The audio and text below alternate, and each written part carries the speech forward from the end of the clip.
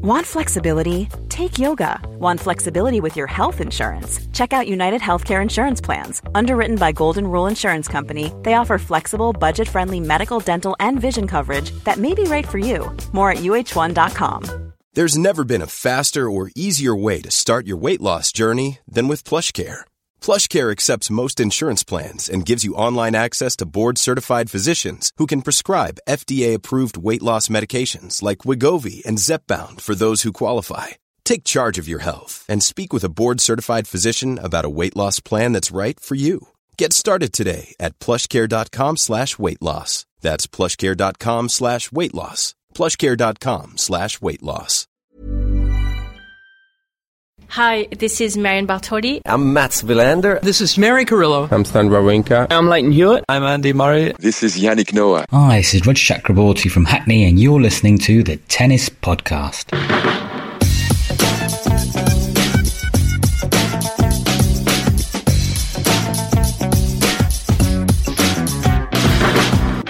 Well, a big thank you to Rudrajoy Chakraborty, who I think that was pronounced Rudge, wasn't it, on the recording there, Catherine? And I would say that Rudge has got a pretty good voice for a podcast and should perhaps have my job.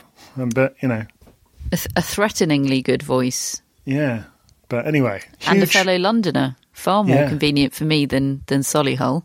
Yeah. Oh, all right. I've been ditched. Anyway, I'm going to move on very quickly in order to keep my job. And a huge thank you for backing us in last year's Kickstarter at the intro level. We've had many, many people do exactly the same thing for 2021. Cannot thank you enough. Bowled over, really, continue to be. So thank you. The Kickstarter remains open if you want to get yourself an intro or shout out or enter predictions or just, do your bit, chuck a few quid in the kitty, whatever.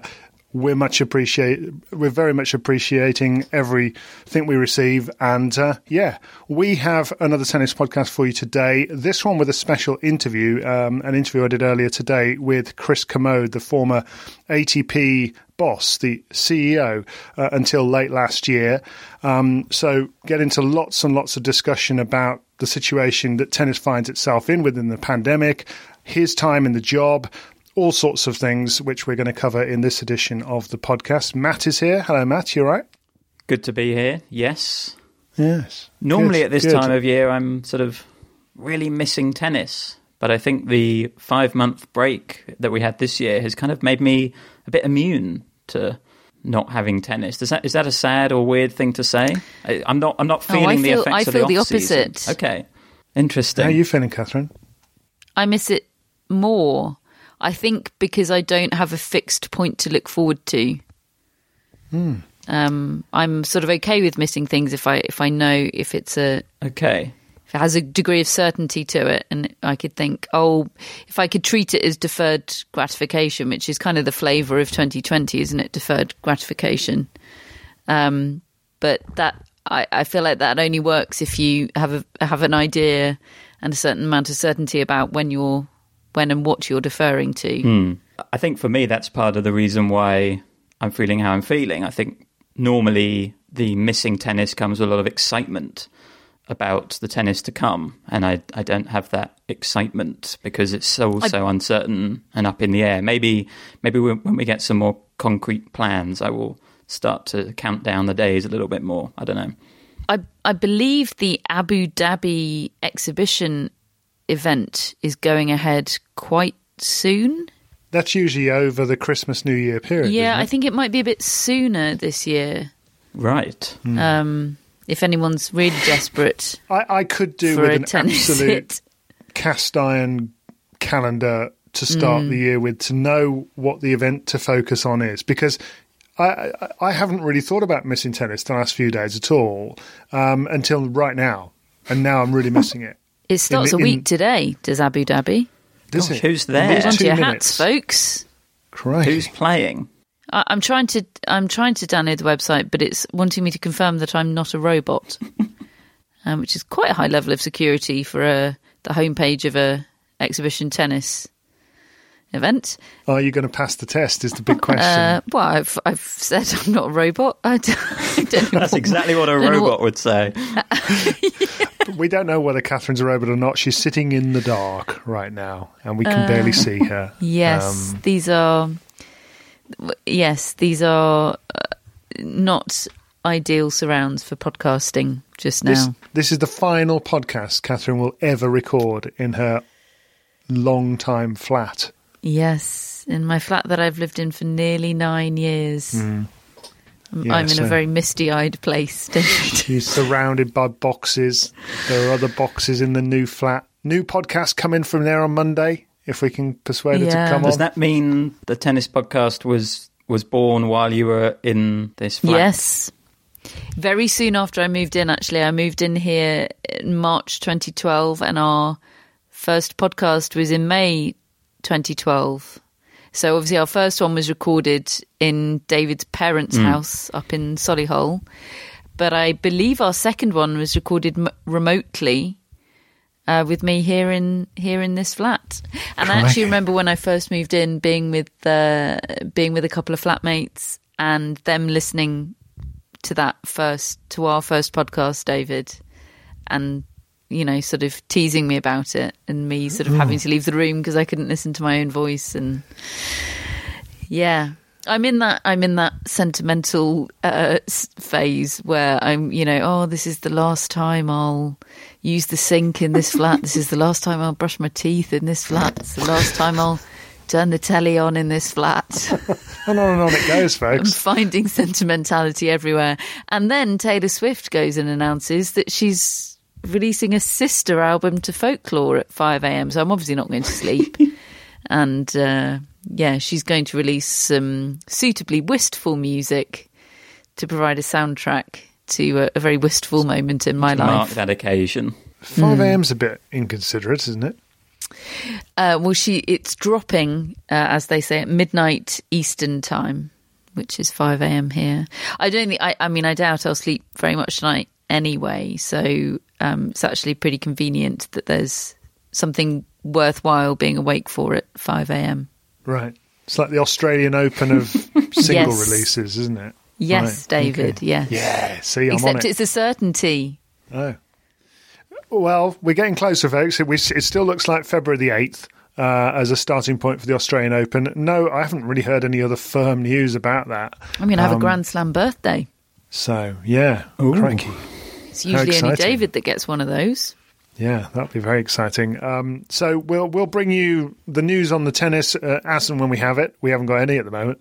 And hence why have you noticed that we're 8 minutes into this podcast and we've not brought you any tennis news whatsoever? No coincidence there. So let's hear in the meantime from the interview that I did earlier today with Chris Commode, who was formerly a colleague of mine at Queen's. He was the tournament director for a long time at Queen's, and then moved on to the ATP at the end, I think, of 2013. Spent 6 years in the job, and first thing I asked him was really how he looks back on that time in his life. Many people have asked me that question, and in fact they phrase it differently. They go, would you do it again? And which is slightly different. It was a huge honour to lead the organisation, and it was an incredible 6 years. And yeah, I thoroughly enjoyed it. There were some very heavy moments, very stressful moments, but to have the chance to lead a global sport was fantastic. And I look back and had a year to sort of contemplate of. When you're in a job like this, you sometimes get so immersed that you fail to recognise the achievements, sort of thing. But I look back and at some of the numbers, they're quite impressive, and I'm very proud of them. I remember just looking at the things like the gross revenues of the tour were in 2013 were about 97 million, and 2018 grew to over 150 million. The prize money, again, went from 85 million in 2013 to about 135 million, sort of 58% growth. The number of players earning over $1 million in prize money grew over 90%, which was great. And, and also, there's lots written about lower ranked players earning money. One of the personal achievements was that the big growth was between players between 50 and 100. There was like a 69% growth, and 150 to 200, there was a 65% growth. So that redistribution of monies down to the lower ranked players was great, and the same with ranking points as well. And as for players, the pension funds, just went through the roof, which is key for these guys when they stop playing. There was like a 60% growth in the pension fund. So looking at the new events, obviously look at the O2 finals, look at the Next Gen and the ATP Cup. There was a hell of a lot done, and I think we moved the game forward. And when listening to that, I would imagine a fair few of our listeners are thinking, well, if that's the case, why are you not in the job right now? Why? What can you tell me about your departure and what led to it? Well, I think it's a very political job. I've been, and I said it in the job, and I will continue to say it now, I'm very, very supportive of the ATP as an institution. I actually believe it works. There are many people that can make very easy comments from the side saying it's just impossible to have a player organisation and a tournament organisation together. My line to that would be that it's one of the few sports where players and tournaments have a say in their sport, on a daily basis.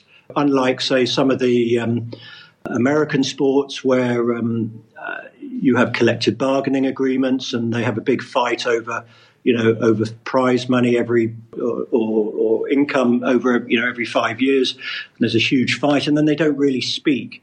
The reason I think the ATP structure works is people do have a voice on a daily basis. And, I look back at, over all the votes that we have. And, it was almost 98% of the decisions were made in consensus, which is great. Obviously, I sat in the middle of players and tournaments. At certain times of the 6-year tenure, people will say he's a tournament guy, he's a player guy. You speak to the tournaments, they'll say he's a player guy. You speak to the players, they say he's a tournament guy. And that's just the nature of the job. But when you look back and you go 98% of the decisions were made in consensus is quite an achievement. And actually, rather alarmingly, I think that there were over 350 votes in my time. And, there were only 8 votes that needed a tie-break decision where, the chairman steps in. And, 7 of those, actually, out of those 8 were in favour of players. And I was the first and only CEO to ever break the tie on prize money, which produced the biggest single increase to players in the history of the tour. So when you ask the question, what happened, it is ultimately politics. And, that's the... If there is a weakness in the system, it's just sometimes the politics overrides the overall desire for everybody to make the game better, fundamentally. And so I believe in the structure, and it's really it's about the people. It's getting the right people working together to deliver a common goal. But yeah, so it's a long-winded answer, but basically politics. Obviously, a lot's happened in the last year. We'll get on to what has happened in the world and on the tour in a little while. But I just wanted to know, when you were coming towards the end of last year, what did you want to do with another term if you had have carried on? I think really expand it. We had one of the big strategies I had, which was, we had at the time, was really the getting a prize money formula, so that. It just makes running the business so much easier if you can avoid every 2 or 3 years having a meltdown and the two sides not speaking. We managed to get that in the 500s category, which was, again, the first time in the history of the tour. I would have carried on to try and get this in the thousands and 250 categories, and I think it will happen because there's now momentum to Once you make that first step, it's always the first step that's hardest. And as we achieved it in the 500 category, I think we will, or the ATP will achieve it in the 1000s and 250s. So that just means the running of the business is easier because it takes out the toxic conversation about money, and you can get onto the good stuff about actually promoting the sport. I think I would have, again, we were at the early stages of Next Gen. We did, 2 productions of it. It's an event that I'm very proud of because I believe it was a sport that looked, one of the few sports that are genuinely looking ahead. And we were very open at the time of saying, not that everything that we did there will end up on tour, but at least let's trial it and see what works and what doesn't. But again, avoids the conversation of 5 years' time saying, shall we have a shot clock? You try it and it works or it doesn't work. So I would have liked to have more fun doing that. And I think building, I got the ATP Cup up and running. And one of the strategies behind that was the players were asking at the time for the opportunities for new events and growth. This delivered a $15 million tournament for players. But it works for them on that regard. How I saw it was actually bookending the calendar so that the ATP had an event to open the calendar at the beginning of January and then finish it at the Nitto ATP Finals. And also, the ATP Tour really got momentum really from Indian Wells in March. So you look at the TV numbers from January through to March, they were okay, but they were sort of fairly flatlining, then a huge boost in Indian Wells, and then it carried on into Miami, Madrid, Rome, etc. So I thought, well, if you start off with a bang in January with big numbers, maybe then you can continue that all the way through the other tournaments in January and February into Indian Wells. And I believe it will do that. At the same time, Chris, I remember you, in the lead up to the ATP Cup being launched, I remember you saying the idea of having 2 team events so close to one another, like the ATP Cup and the Davis Cup finals that they were putting together, to have them sort of within 8 weeks of each other, you said would be insane. Yep. That was a year and a half ago. Mm-hmm. Why did you think that? What does that say about the sport? You're right. I did say it, and I still agree with that now. I think it's like a lot of things. If you go back in tennis or in any sports, when you make big changes, it will ruffle feathers.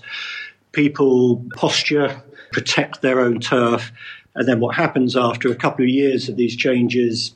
People then find ways to work it all out. I mean, it's a tiny version of Brexit. I think that, to have them so close together is ludicrous. I think it will change. How it will change, I don't know. But at some point, I think it was a bit of brinkmanship from both sides, thinking the other would back down. And I think now they're both up and running. Over the next couple of years, there'll be a solution. I fundamentally believe, and very, very strongly, that the event should be played at the start of the year. And the reason being is all the players are fresh. It doesn't affect any of the player participation throughout the rest of the year. You start inserting it in the calendar, and it has knock-on effects for every single event, which I believe the ATP as a half tournament-owned organisation should protect the tournaments as well. So if you put it at the end of the season, if you have it post the World Tour Finals, for instance, the majority of players have finished 2-3 weeks earlier, so it cuts right into their off time. Players will then, at the end of the season, because they get obviously more tired, then will start to make choices about where they play, and that's really detrimental to the other events on the tour. So I think week one, if they could come together, would be a brilliant result. Right. So you'd have, in an ideal world, a combined thing, whether it's called the ATP Cup, whether you continue with the brand of the Davis Cup, but you'd have it at the start of the year. 100%. Yeah. Mm. Yeah. Well, that's very interesting. I mean, logically, because I spent a long time, a couple of years, talking to Gerard Piqué because we were going to do something together initially, and then when we couldn't work it out, he then went to the ITF with the Cosmos group. And Gerard, who I like a lot, very smart, very ambitious, very driven, massive tennis fan, so huge passion to make this event work. But obviously coming from football and logic, and I got his argument, and I kept saying to him, yes, at the end of the season, logically, if you were doing the calendar, you'd have, the World Cup at the end of the season. But it doesn't work because of, tennis is played from January, pretty much through the whole year. So it's just not a good time to have it, in my view. You finish your tenure at the ATP, and within months, there's a global pandemic. I mean, extraordinary timing for a start. But what would you have done as ATP CEO when the reality of the pandemic became clear, i.e. Indian Wells gets cancelled? What would your first move have been in that situation, do you think? Did you ever sort of think about that? I didn't really. I felt huge empathy towards Andrea Gaudenzi, who took over from me. I mean, what a tough year to start. And, I wouldn't want that on anybody at all to deal with. So, no, I haven't spent much time thinking about that. I mean, it's an incredibly difficult situation for everybody. I mean, this is not just in tennis and sport, but just everybody on a day-to-day, their day-to-day lives. You see how it's affecting people, jobs, mental health, everything. It's a shocking time. So I think you have to keep the sport and tennis in perspective. It's just trying to get through this unprecedented time, really. And, there's light at the end of the tunnel now. It's going to take a while. It's, I think, going to be another quite rough year. Certainly the first 6 months of next year are going to be very rough as well, I think. But the sport will come out of it. I think the one, if you're looking at grabbing at straws and trying to look at the positives, I think when times are bad, that's when the ability to actually make bigger changes. So the sport working together more closely will help. When everybody is doing well, really well, no one wants to change anything at all, because ultimately when a big decision has to be made, you weigh up going, well, actually we're doing okay. We're doing really well. So why would we take a leap of faith into doing something differently? When businesses start to struggle, then you get people focusing very, very quickly into thinking, maybe there are other ways and better ways. And so I think the opportunity will produce some good results in terms of coordination of the sport and things like that. And Andrea has been very open when he came in, quite rightly, saying the sport needs to work together better.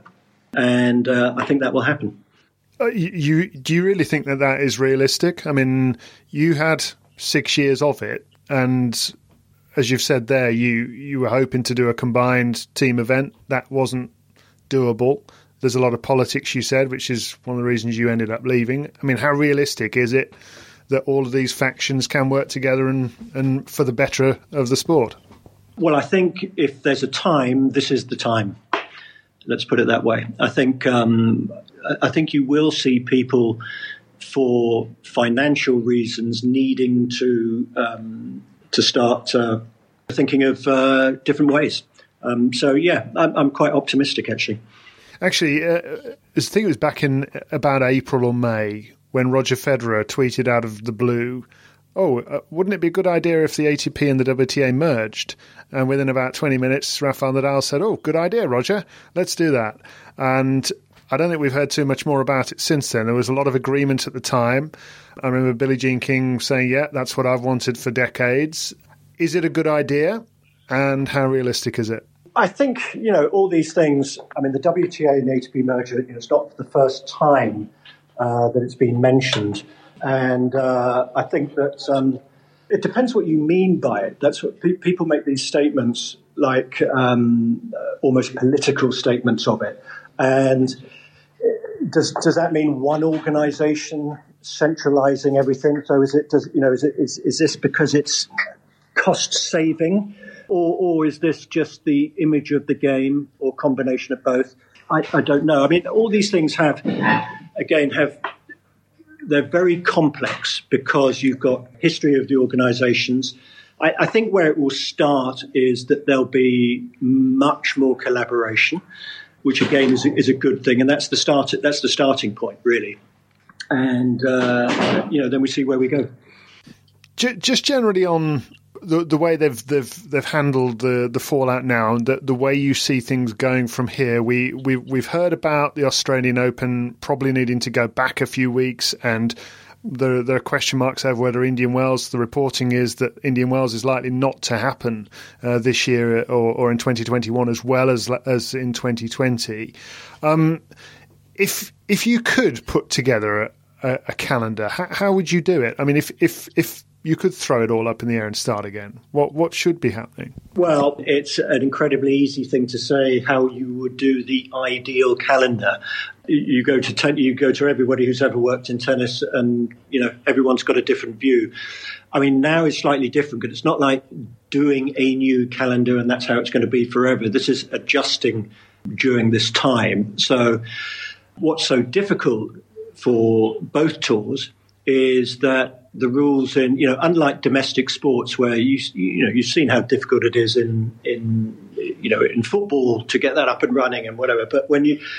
But at least you've got all the people in one country. Once you have a global sport and it's in effect the travelling circus moving around the world, you're at the mercy of a whole raft of individual government decisions that are all and regulation that's not consistent. So, some rules apply in other countries and not to others. So it is incredibly challenging times, and everyone is doing their best to try and, work out the optimum calendar for this period. But it is certainly not easy.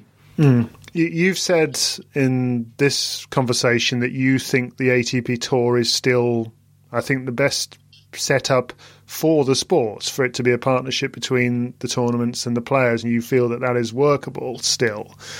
What did you think when you saw the photo of the players on the court in New York, effectively setting up a player union, the Professional Tennis Players Association?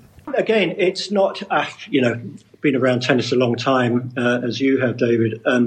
It's not the first time that has happened. One of the things that I think comes about is players feel that sometimes decisions are made that they'll discuss in a player council, they'll have a vote at a player council, and there's almost a feeling of then that will happen. But actually, what happens is that they vote in a player council to then go to the board, which is both sides, and then often they don't get exactly what they want, but nor do the tournaments. So I think, there's an element of frustration there, but I think, that comes down to educating the guys about the system and why it's beneficial. But I think, what's slightly ironic is going back years, and I'm terrible on dates, but, the ATP used to be just the player union, and it was actually the players that then wanted to go in with the tournaments for the reasons that we say is why it's successful now. And so, I think we just have to observe from the sidelines. But my personal view is I don't see that heading in a major way. But I think that, it's a good message to be heard, and everybody in tennis will listen. Do the players not need their own representation in order to? Well, they do. Well, they do. They have their board members who are representing them, just as the tournaments have their board members who are representing them. And the player board reps often will go out and get advice and from outside councils and things like that. So, yeah, no, I think they are represented well. I mean, the struggle with it is obviously the needs of the number one in the world are very different to the needs of the guy ranked 2000. So that's quite tough, but almost the same on the tournaments. The thousands needs are very different to the 250s. Isn't Novak Djokovic, though, as the world number one, is he not basically saying that he's doing this to try to further the cause of the lower ranked player? I wouldn't want to get into that or what the motives are. I think genuinely, trying to help the game, but again, I think it's easy from the side when you take advice from people outside the sport who don't know it to make sweeping statements about how easy it is to adjust this and adjust that. I mean, for instance, one of the things that I used to read was that the ATP under my watch was we weren't looking after the lower ranked players, which is just fundamentally untrue because the numbers speak for themselves. But it's like, how do you make people saying challengers playing on the Challenger Tour is very difficult. It's tough to make a living. Well, yes, it is. But equally, these tournaments, none of them are making money. So at the end of the day, it's got to be workable for people to put the events on and for players to play in it. And it opens up then the wider discussion of what is a professional tennis player. Is it the guy ranked 2000? What that level is. Personally, I think, we have a system where what you don't ever want to have is a system where people are able to play the sport at, say, the challenger level and have a career of playing that for 10 years. That is not the objective of the Challenger Tour. The Challenger Tour is a stepping stone to make it on the main tour. So obviously you want to take the costs away. You want to be able to make it financially viable, accessible for everybody, wherever they are in the world, to be able to participate. But it isn't a 10-year career playing on the Challenger Tour. Do you have a view of how many players should be able to make a professional living in men's tennis? I've discussed it with so many people in tennis, and there seems to be like a number anywhere between. Talk to people that have a view from, some will go extreme and say, really, if you are in the qualifying of a Grand Slam, so obviously the Grand Slam draw is 128 draw, then you have the qualifiers as well. So is that 250? But probably the lowest at 250, down to 500, I think is the general consensus.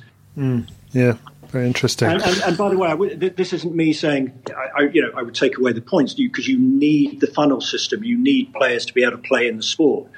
So, but just that so there can be like a second tier tour, that still have ATP points, but maybe that aren't the same as the tour points. See what I mean? So it's drawing that distinction.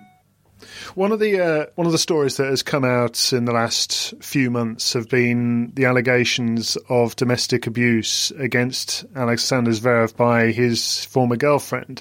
They are allegations. He's denied them. But at the time, there was some discussion about the fact that the ATP weren't making any statement about those allegations or acknowledging them. They eventually did after 2 weeks, and they made the point that they abhor domestic violence and they expect all of their members to do so as well. But there was no suggestion of an internal investigation handled by themselves, which I believe is what happens in some of the American sports leagues. Why isn't there a power for a governing body like the ATP to launch an investigation into allegations such as those? The difference between the team sports in the States that you compare it to is they are under contract as a team, being a member of a team sport. So there'll be very strict contractual regulations about how you're paid, what you have to do, for the club, etc., and then a whole sort of raft of processes and legislation and regulation about things like this. With the sport being individual, it's probably it's tougher to enforce those. I don't know whether the WTA has one. I don't think the PGA has one, which is similar comparisons. But I think ideally these situations should be. So, I mean, in the past, all these instances, anything like that was handled under the, bringing the game into disrepute.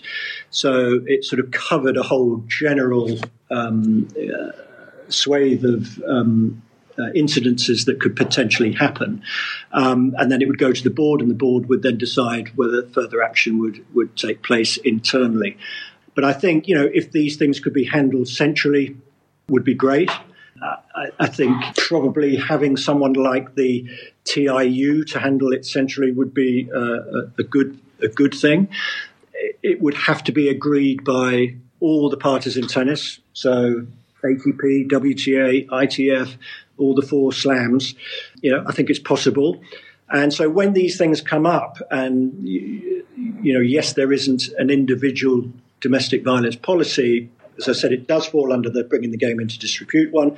But again, I think when these things come to light, that's again one of these circumstances that I talk about where when things are going bad, like financially or something like this, in PR-wise, the sport gets together and goes, you know what, we should, all of us as sport, have a central policy, because in terms of our investigation, who would do it? And for me, the obvious one is the TIU. But yeah, that's the Tennis Integrity Unit. Yeah. Yes. Yeah. Yeah. So, I mean, again, when these things sort of happen, everyone is negatively impacted by the situation. So reviewing it, would be a good thing to do. And I'm sure it will happen. Interesting. Let's see if it does. Chris, what does your future hold? Would you like to return to tennis? Well, I'm currently working for a new organisation, vice chairman of the PTO, which is the Professional Triathletes Organisation, and I'm enjoying it a lot. Very interesting. It's an American organisation that's gone into a sport sort of at the bottom level in terms of a startup, and it's to try and bring triathlon to a wider media market and to do new events. So it's very exciting to do something creatively different. How do you make a sport that has mass participation globally into a watched sport? So that's good fun. I'm also executive advisor for the Rolex Monte Carlo Masters, so that keeps my hand in tennis. So I'm overseeing that event, which is one of my favourite Master Series events. So I'm still in tennis, and because it's been a passion of mine all my life. What's the latest with Monte Carlo? Because obviously that's another tournament that got cancelled last year, and would hope, I imagine, to run again in 2021. Yeah, so we're again looking at we'll stay in that date for sure. We will 100% run the event. It's just now we're at the mercy of, as you're well aware, whilst it's called the Rolex Monte Carlo Masters, it is actually the country club is actually in France. So we're at the mercy of the French authorities in terms of in April how many people will we be allowed in the stadium. And the difficulty is, like Queen's, where you have to build the infrastructure, we have to do the same thing here. So it's a very similar event, and make that call sort of mid-January, really. So it's tough to predict, 2-3 months ahead of what's going to be. But we will hold it. Under what circumstances, who knows? So it could be a behind closed doors, one worst case scenario. Worst case scenario is behind closed doors, but we certainly won't cancel. That's for sure. Okay, well, let's hope there are brighter days ahead for all. There will be. There will be. And that tournament goes very well for you. Thanks very much for your time here on the Tennis Podcast. David, great. Always a pleasure. Thanks. Quality sleep is essential. That's why the Sleep Number Smart Bed is designed for your ever-evolving sleep needs. Need a bed that's firmer or softer on either side? Helps you sleep at a comfortable temperature? Sleep Number Smart Beds let you individualize your comfort, so you sleep better together. J.D. Power ranks Sleep Number number 1 in customer satisfaction with mattresses purchased in-store. And now save 40% on the Sleep Number Limited Edition Smart Bed for a limited time. For JD Power 2023 award information, visit jdpower.com/awards. Only at Sleep Number stores or sleepnumber.com. Mom deserves the best, and there's no better place to shop for Mother's Day than Whole Foods Market. They're your destination for unbeatable savings, from premium gifts to show-stopping flowers and irresistible desserts. Start by saving 33% with Prime on all body care and candles. Then get a 15-stem bunch of tulips for just $9.99 each with Prime. Round out Mom's menu with festive rosé, irresistible berry chantilly cake, and more special treats. Come celebrate Mother's Day at Whole Foods Market. Hello, Tennis Podcast listeners. David here. Now, you might know that I love a bit of cooking, and I think I'm quite good at it. But if I'm honest, even I get fed up trying to work out what to do every night. That's where Home Chef comes in. Being able to put together a delicious meal without the long prep and the cook times, well, that's pretty cool. Home Chef provides fresh ingredients and chef-designed recipes conveniently delivered to your doorstep to simplify your cooking experience. They have over 30 options a week and serve a variety of dietary needs, so you don't have to worry about what to make ahead of time. Not only is it convenient, but it's economical too. Home Chef customers save an average of $86 per month on groceries. Now, for a limited time, Home Chef is offering Tennis Podcast listeners 18 free meals plus free dessert for life and, of course, free shipping on your very first box. Go to homechef.com/tennis. That's homechef.com/tennis for 18 free meals and free dessert for life. You heard it right. So there's Chris Commode, and first things first, Catherine, nice to know that we definitely have one tournament that's going to happen in 2021 because Chris has told us Monte Carlo is on, and that really gave me a bit of a boost when he told me that. Yeah, I don't know if that's an exclusive, confirmed tennis tournament for 2021. I know we're grasping at straws, but that feels quite big. Well, considering that was one of the ones that went last year, and it's this great historic traditional tournament. It's the start of the clay court season in many ways, and it would be another massive loss if it didn't happen. So it already feels just a little morsel of good news there. Something to look forward to, isn't it? We're all trying to sort of punctuate our calendars with things to look forward to. And that is something for me, a little sprinkle of certainty. And I also think, I could be wrong about this, but I feel like, obviously the hope is that it will be possible to safely have some kind of crowd there, but it feels to me like one of the tournaments that might cope better without a crowd. Obviously I think we've settled on the theory that, or the hypothesis that it's easier to pull off no crowds in an outdoor event than it is an indoor event. I feel pretty confident about that. But just because of the vista, yes, and the positioning is such a feature of that event, that will still be there. And it's almost as if the crowd are just sort of onlookers populating that vista. And I'm not saying they won't be missed; they will be. But I think that tournament is quite well placed to cope with the compromised situation.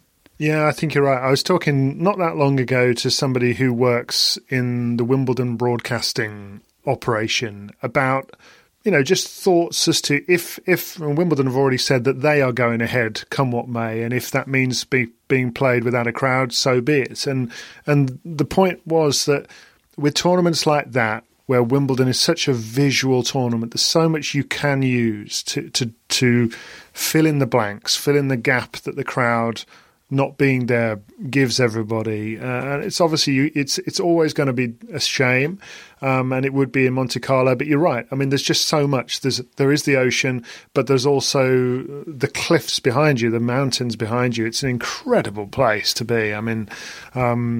If ever anybody gets a chance to go there, I would highly recommend that one. Yeah, if you really want to feel poor, that is the place to go. Yeah, and I lived there 4 years, and I felt poor throughout. Yeah, when the cheapest thing to order is an €18 beer, you're in trouble. You've been to that place as well, right? Yeah. Yeah. So, Matt, your thoughts on listening to them. And there was a lot to go out there, wasn't there? I mean, he was there for quite a long time. And I mean, it is extraordinary that he happened to finish his tenure at the beginning or just ahead of the pandemic. But I mean, what struck you most? I mean, the player. I feel like the sheer faith he still has in the format, the system of the ATP is quite interesting. I wondered whether, having come out of it, that he might be a little bit disillusioned with the inertia of that system at times. Yeah, that was very interesting. He was very strong on that. I thought his line about the fact that so many of the decisions that were made while he was there were made in consensus, that would back up his thinking that the system is okay.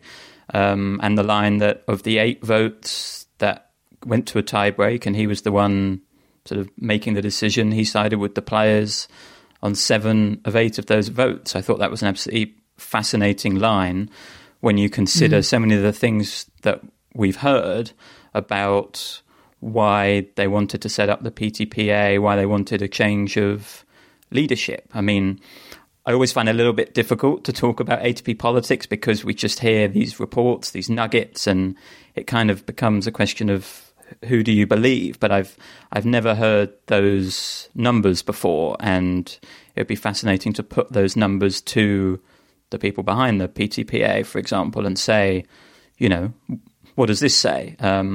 Because it strikes me, and I think Chris is saying it there, that they didn't necessarily have a problem with Chris Kermode, that they had a problem with the structure. They've talked so much about wanting to change the structure and have more player representation. And I don't know, those numbers there would probably say that maybe that isn't necessary to bring through change and have an impact and give the players a voice. So from that side of things, I thought it was really interesting. And Chris, clearly, he was very quick to come out with his figures about the way they've been helping lower-ranked players and the redistribution of prize money. And I think clearly he thinks there's been a misrepresentation of what he was aiming to do and what he did do while he was in charge. Just very interesting. I would be interested to hear the other side of things as well and how they would respond to those figures. I think whenever you hear Vasek Pospisil talk, for instance, and years ago Andy Roddick, a lot of the frustration came with the percentage of overall revenues that they felt the players were getting, whereas they felt they should just be getting a much bigger piece of that pie. You could feel, I felt, Catherine. I mean, Chris was careful. He didn't want to make a big scene, but you could hear the frustration of constantly hearing people whinging and saying what should be happening when maybe they just don't actually know how hard it is to get anything done. Yeah, because I have to declare an interest as you always have done, David. We know Chris, you know him better than I do. We know him, we like the way he operates. But he's always struck me as a non-politician operating in a political world, sort of somebody that's sort of able to adapt themselves to work with the politics, but he's not a natural politician at all. And that's what's appealing about him. I don't mean in a sort of Trumpian Boris Johnson-y way, by the way. But, that is in vogue at the moment, a fatigue with people that are very overtly political. And he's not, he's a straight shooter. And you might not agree with the direction in which he's shooting, but there is an integrity to him. And he does have an air about him, and I'm very sympathetic to it.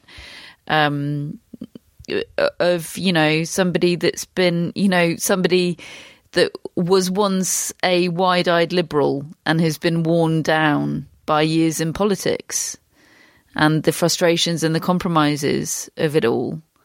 That's how it feels to me, and that makes me sad because I feel like I'm not saying he didn't achieve a lot, and he made a good case for what he achieved, and I believe he did a good job at the helm. Not exclusively a good job. There are things that I would have liked to have seen done differently, but in the circumstances, I think he did a good job. But I think there was wasted potential there with him.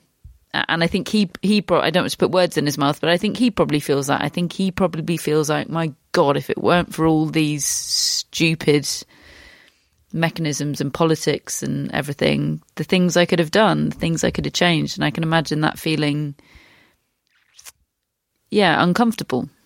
Just uncomfortable. So we're clear, what things would you have liked to have seen differently over the years? I mean, I would have liked to have seen more embracing of a union between the two tours, more steps towards that, more of a move towards diversity within the ATP. I believe that is a problem for the ATP, and I don't know if they're aware of it. You know, it is an organisation that represents men's tennis, and you could argue that is a justification for it being a largely male organisation. I don't personally see it that way at all, and it is an incredibly male organisation, and I would like to see that sort of looked at and addressed, and at least sort of have a light shone on it and examined, and hey, we're really male, like let's look at that and see whether you know, there are unconscious biases at play here, and whether we can do anything about those. Maybe that all went on, I don't know, but those are the sorts of things that I would have liked to have seen, and would like to see in the future looked at. I think that's where we see a case for opportunity really at the moment, isn't it? Because he made the point to me that when things are going well, the quest for change is often that much less intense. That you almost need problems to sometimes look inwards. I think maybe a bit more. And I think that's very logical. That does make a lot of sense. But just to use an analogy of a football team, you know, when a football team's doing well, they should still be buying players and trying to improve. You shouldn't wait for a problem to then change everything. Yeah. And I think Alex Ferguson has provided the model for us all. Exactly. And I go back to what John Millman said at the start of this pandemic, and when there was a real push to try and help lower ranked players, and John Millman said, well, it shouldn't have taken a pandemic for that to happen. It shouldn't have taken allegations of abuse against one of the top players for people to think, oh, maybe we need some kind of policy in place that means that we investigate these things. It shouldn't have taken a pandemic to think, oh, we need more unity between the ATP and the WTA. And I can understand why a problem sets those wheels in motion much, much faster. But maybe there's a case that for quite a few years, the ATP had a good thing going and slightly rested on its laurels a little bit, or didn't kind of look for those problems before they arrived, kind of thing. I don't know, and I do think that's a luxury and complacency that maybe men's organisations have over women's organisations. You know, that's sort of me shooting from the hip there. That's not a fully formulated theory, but you know, and perhaps understandably, but I do think there's been a certain complacency about men's tennis for the past decade. And well, maybe up until a couple of years ago, when it felt like sort of a bit of panic set in about the post Big Three / Big Four era. Although I would say that although the next gen haven't established themselves as the next gen themselves, and the ATP would have hoped they might have done, I would say that's one of the strengths of his tenure.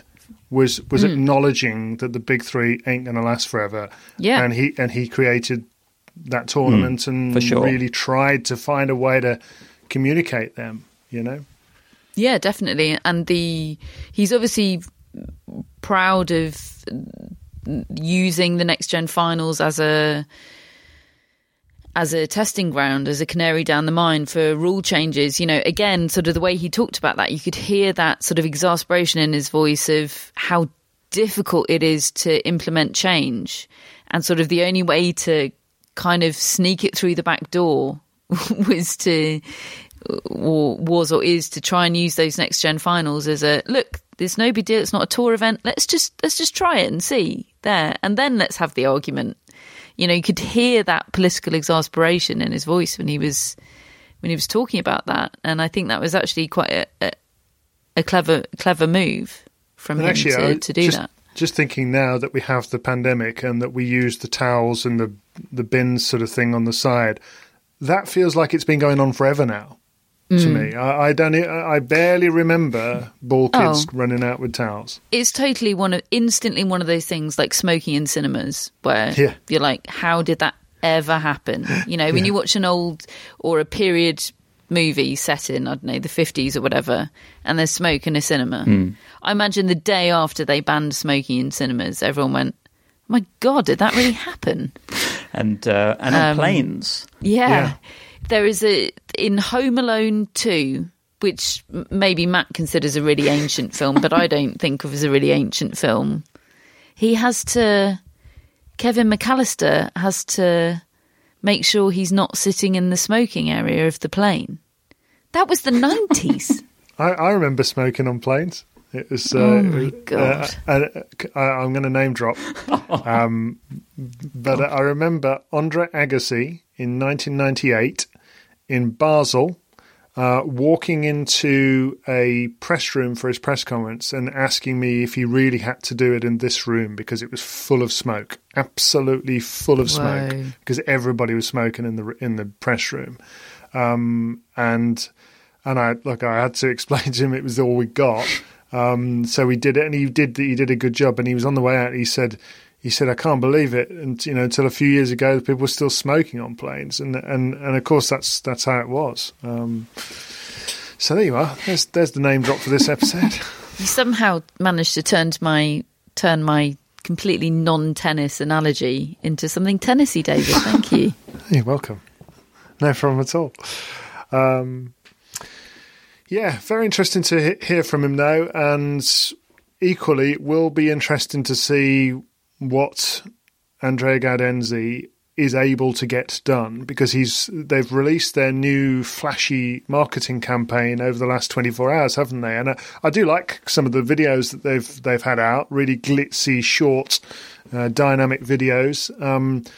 It's just that, I mean, it all looks great, but when do we get some actual tennis? You know, suddenly there's no tennis, you know, and there's none on the immediate horizon. It's a great advertising vehicle for something that doesn't exist at the moment.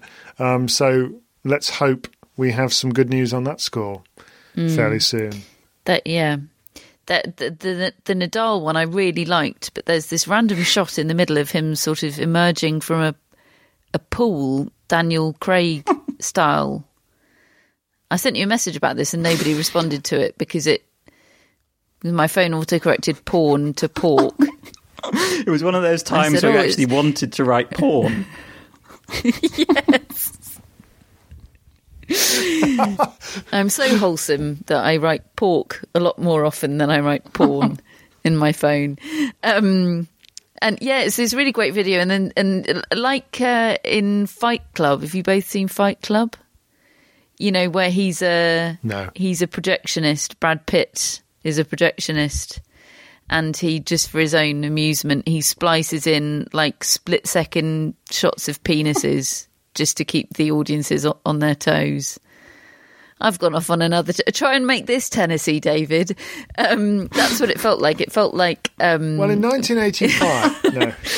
It felt like the producer had been sent this really great, edgy, you know, Rafael Nadal marketing campaign video and thought, I'll just pop a video of him sort of emerging from a pool, slicking his hair back, soft porn style, and see if anyone notices. See if it gets through. Yeah, and it did get through, folks.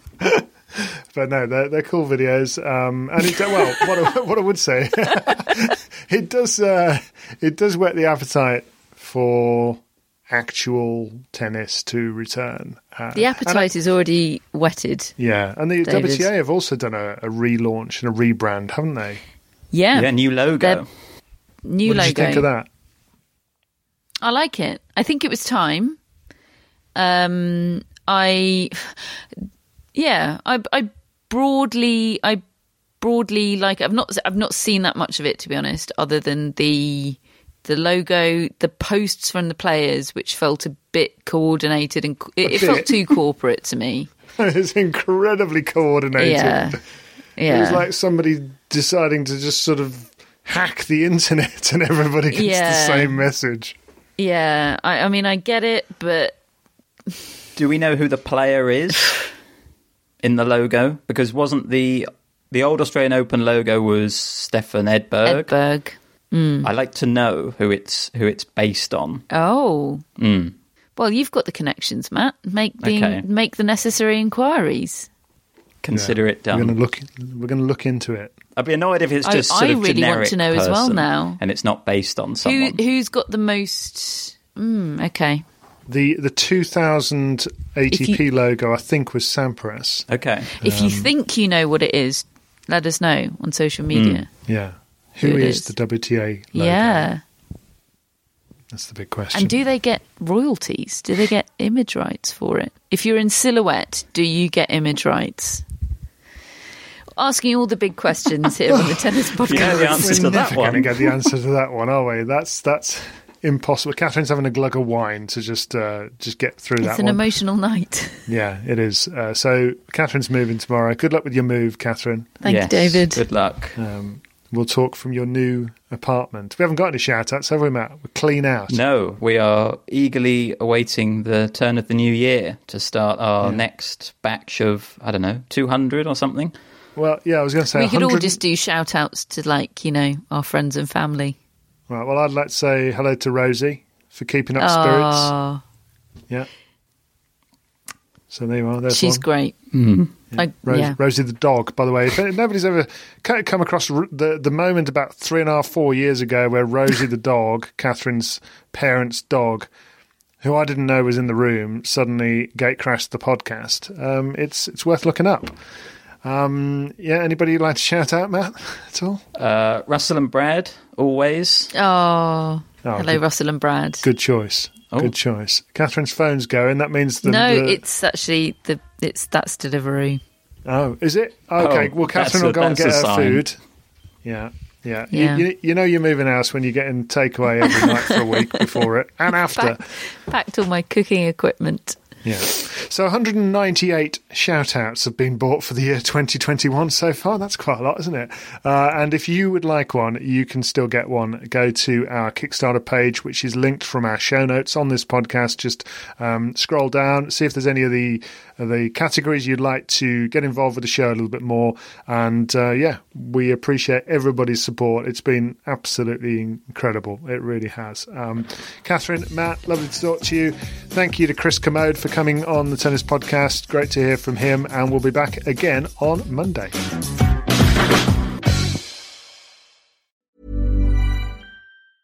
Mom deserves the best, and there's no better place to shop for Mother's Day than Whole Foods Market. They're your destination for unbeatable savings, from premium gifts to show-stopping flowers and irresistible desserts. Start by saving 33% with Prime on all body care and candles. Then get a 15-stem bunch of tulips for just $9.99 each with Prime. Round out Mom's menu with festive rosé, irresistible berry chantilly cake, and more special treats. Come celebrate Mother's Day at Whole Foods Market. A lot can happen in the next 3 years. Like a chatbot may be your new best friend. But what won't change? Needing health insurance. United Healthcare Tri-Term Medical Plans are available for these changing times. Underwritten by Golden Rule Insurance Company, they offer budget-friendly, flexible coverage for people who are in between jobs or missed open enrollment. The plans last nearly 3 years in some states, with access to a nationwide network of doctors and hospitals. So for whatever tomorrow brings, United Healthcare Tri-Term Medical Plans may be for you. Learn more at uh1.com.